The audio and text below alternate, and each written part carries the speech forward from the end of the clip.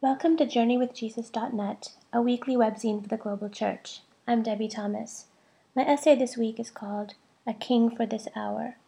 It's based upon the lectionary readings for Sunday, November 20th, 2016. The day after the U.S. election, my husband, an emergency room physician, treated an unprecedented number of panic attacks during his 8-hour shift. The patients were all racial minorities and/or women. Around the country, reports of hate crimes have multiplied this week, so much so that major news organizations like the New York Times have called on the president-elect to condemn racist, sexist, and homophobic rhetoric quickly and without qualification. At the time of this writing, he has not done so. I am shaken to the core. Sure, I've been disappointed by election results before, but never have I felt so betrayed and unhoused. I feel as if a tidal wave of hatred has washed over the people I love.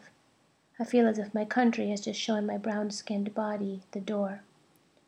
At the same time, I'm aware that I enjoy a great deal of privilege relative to other people now quaking at the prospect of a Trump presidency. I am a U.S. citizen. I live in a progressive part of the country. I'm economically secure, and my religious and sexual identities place me squarely within the majority. Alongside my frightened search for allies and protectors is the conviction that I need to stand up for those who are more scared and vulnerable than I am. It's hard to write in a moment like this, hard to believe that words matter, hard to place faith in flimsy sentences on a screen. All I want to do right now is act, move, hide, fight, run. Why waste time on words and stories? And yet what seems clearer by the day is that America has just suffered an epic failure in storytelling. Millions of us, specifically millions who profess faith in Jesus Christ, have given ourselves over to the wrong story. A story of greatness, a story of conquest, a story of victory at any cost. This week, the church celebrates Christ the King, or Reign of Christ Sunday. It's a hinge week between the liturgical seasons of Ordinary Time and Advent, a single Sunday when we pause to reflect on the meaning of Christ's kingship. I'm still a novice when it comes to the nuances of the liturgical calendar, so when I turned to the lectionary this week, I expected to find passages that sound, well, kingly. Something glorious from the book of Revelations, perhaps, about Jesus on his heavenly throne, decked out in fancy robes and a jeweled crown. Or maybe something grand and prophetic from Isaiah. A son will be given to us, and the government will rest upon his shoulders. Or at least a shiny moment from one of the Gospels. Jesus transfigured on the mountaintop, Jesus raising Lazarus from the dead, Jesus emerging from the waters of baptism, heaven thundering in his ears. But no, I found none of those. What I found is a crucifixion scene. A stripped and suffocating man, racked with pain I cannot fathom. A crowd of mockers, spewing hatred at his naked body. A man hanging between thieves, derision in his ears, speaking blessing and promise to one less fortunate than himself. Can we pause for a moment and contemplate this paradox? This is our King. This is our King. If there is any moment in the Christian calendar that must smack all smugness out of me, all arrogance, all gleefulness, all scorn, surely this one has to be it. Our King was a dead man walking. His chosen path to glory was the cross. If paradise was anywhere, it was with him, only and exactly where his oppressors left him to die. Today, with me, paradise. What does it mean in this time and place to honor Christ's kingship through his passion? What does the cross offer us by way of example, warning, and benediction? What story can we write that will echo our King's? I can only begin to speculate, but as I sit with this week's lectionary passages, what strikes me most is what I don't see. I see no path to glory that sidesteps humility, surrender, and sacrificial love. I see no permission to secure my prosperity at the expense of another's suffering. I see no tolerance for the belief that holy ends justify debased means. I see no evidence that truth-telling is optional. I see no kingdom which favors the contemptuous over the broken-hearted. And I see no church that thrives when it aligns itself with brute power. Where does this leave us? I think it leaves us with a king who makes us profoundly uncomfortable.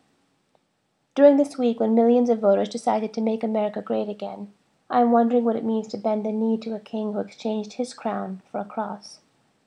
As I engage in strained conversation with Christians who voted differently than I did, I'm struggling to honor a sovereign who spoke words of blessing even in his darkest hour. As I hear people calling for a quick return to forgiveness and unity, I am remembering that grace in the crucified one's kingdom is neither easy nor cheap. It cost the king his life. When I'm tempted to couch either denial or apathy in some version of calm down, God's in control, I'm reminded that Jesus' kingdom is incarnational through and through.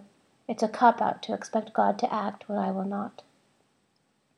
Even as Jesus hung on the cross, he spoke hope to a thief who needed solace. He hung in the gap between one man's derision and another man's hunger, absorbing both into his broken body. This is our King. My prayer for this hard season in America's history is that we will find ways to walk as Jesus walked, to spend ourselves for love of the other, to listen, to protect, to endure, and to bless. In my own life right now, I'm strengthened by the love of my friends and by the fierceness with which people of faith are rallying to shield the vulnerable from terror and harm. The truth is, the Church has always proven itself in times of peril. Peril brings forth prophets. It lights holy fires. It teaches us the radical nature of love. After Christ the King Sunday, we will enter into Advent, a season of waiting, longing, and listening. Holding firm to our vision of a better kingdom, we will walk into the expectant darkness, waiting for the light to dawn, and straining to hear the first cries of new life. Yes, there are reasons for fear right now, reasons for anger, reasons for grief. But we are not a people bereft of hope. We are not abandoned. We know where to look for paradise. We have the right King for this hour. For books this week, we review Richard Rohr's The Divine Dance, The Trinity and Your Transformation. Although the doctrine of the Trinity is supposedly central to Christianity, it's often sidelined as a mystery that has little bearing on our actual lives as Christians. In his newest book, The Divine Dance, Franciscan priest, contemplative, and writer Richard Rohr attempts to set the record straight. We always become what we behold, he argues, meaning that we impoverish ourselves when we imagine God as imperial and aloof, a supreme monarch or a critical spectator. The Trinity, he suggests, offers an essential corrective, because it is in fact the very heart and essence of God. God is fundamentally relational, communal, and hospitable. God is the divine dance itself, an eternal and loving flow between Father, Son, and Spirit that creates, welcomes, mirrors, and delights us. Don't start with the one and make it into three, Rohr writes, but start with three and see that this is the deepest nature of the one. If this seems hard to wrap your mind around, then you're right where you need to be, because Rohr's book is not an intellectual treatise on Trinitarian theology. It's a devotional, a quick read that feels deceptively easy to give our assent to, until a slower, more contemplative read reveals how profound and challenging its insights really are. All authentic knowledge of God, Rohr insists, is participatory knowledge, knowledge gained in contemplation. So we might rather pray Rohr's book than read it. But if we do, it will yield up all kinds of treasures to enrich and enliven our experiences of God. For movies this week, we review Small is Beautiful, a tiny house documentary. This 68-minute film about the tiny house movement takes place, where else, in ever-progressive Portland. The Australian filmmaker Jeremy Beasley follows 4 people who build their tiny houses. Ben is in his 20s, and for him, building a house helps to work out issues about his deceased father. Karen is 50, and she's questioning things after her partner committed suicide. Nikki and Mitchell and their 2 dogs are in their early 30s, and together they want to live a life different from American cultural assumptions. As is often the case in the tiny house movement, none of these people had any construction experience. There's an ongoing debate about definitions, but by one measure, a tiny house is under 325 square feet. Many tiny houses are built on a flatbed utility trailer, raising questions about permits, permanence, and mobility. One of the great things about this film is that it does not romanticize its subject. Nikki and Mitchell say that working and then living so closely will make or break you.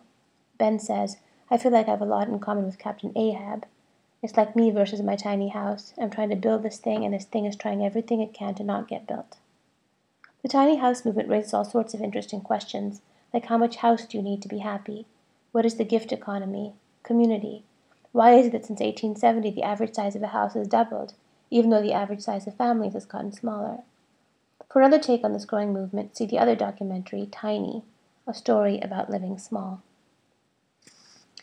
And finally, for poems this week, we have Denise Levertov's Icon, The Harrowing of Hell.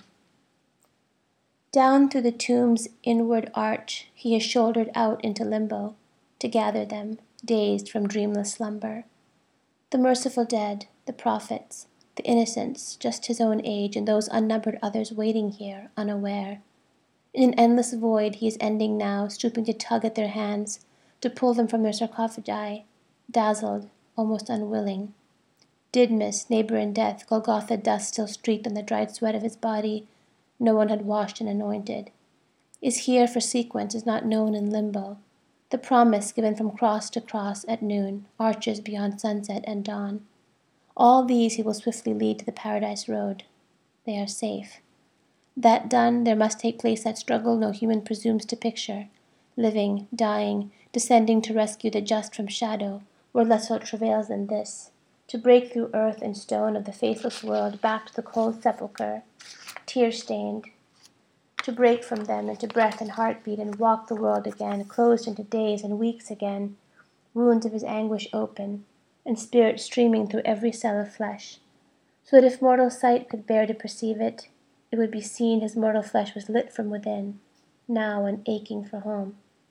He must return first in divine patience, and know hunger again, and give to humble friends the joy of giving him food, fish, and a honeycomb. Thank you for joining us at JourneyWithJesus.net for Sunday, November 20th, 2016. I'm Debbie Thomas.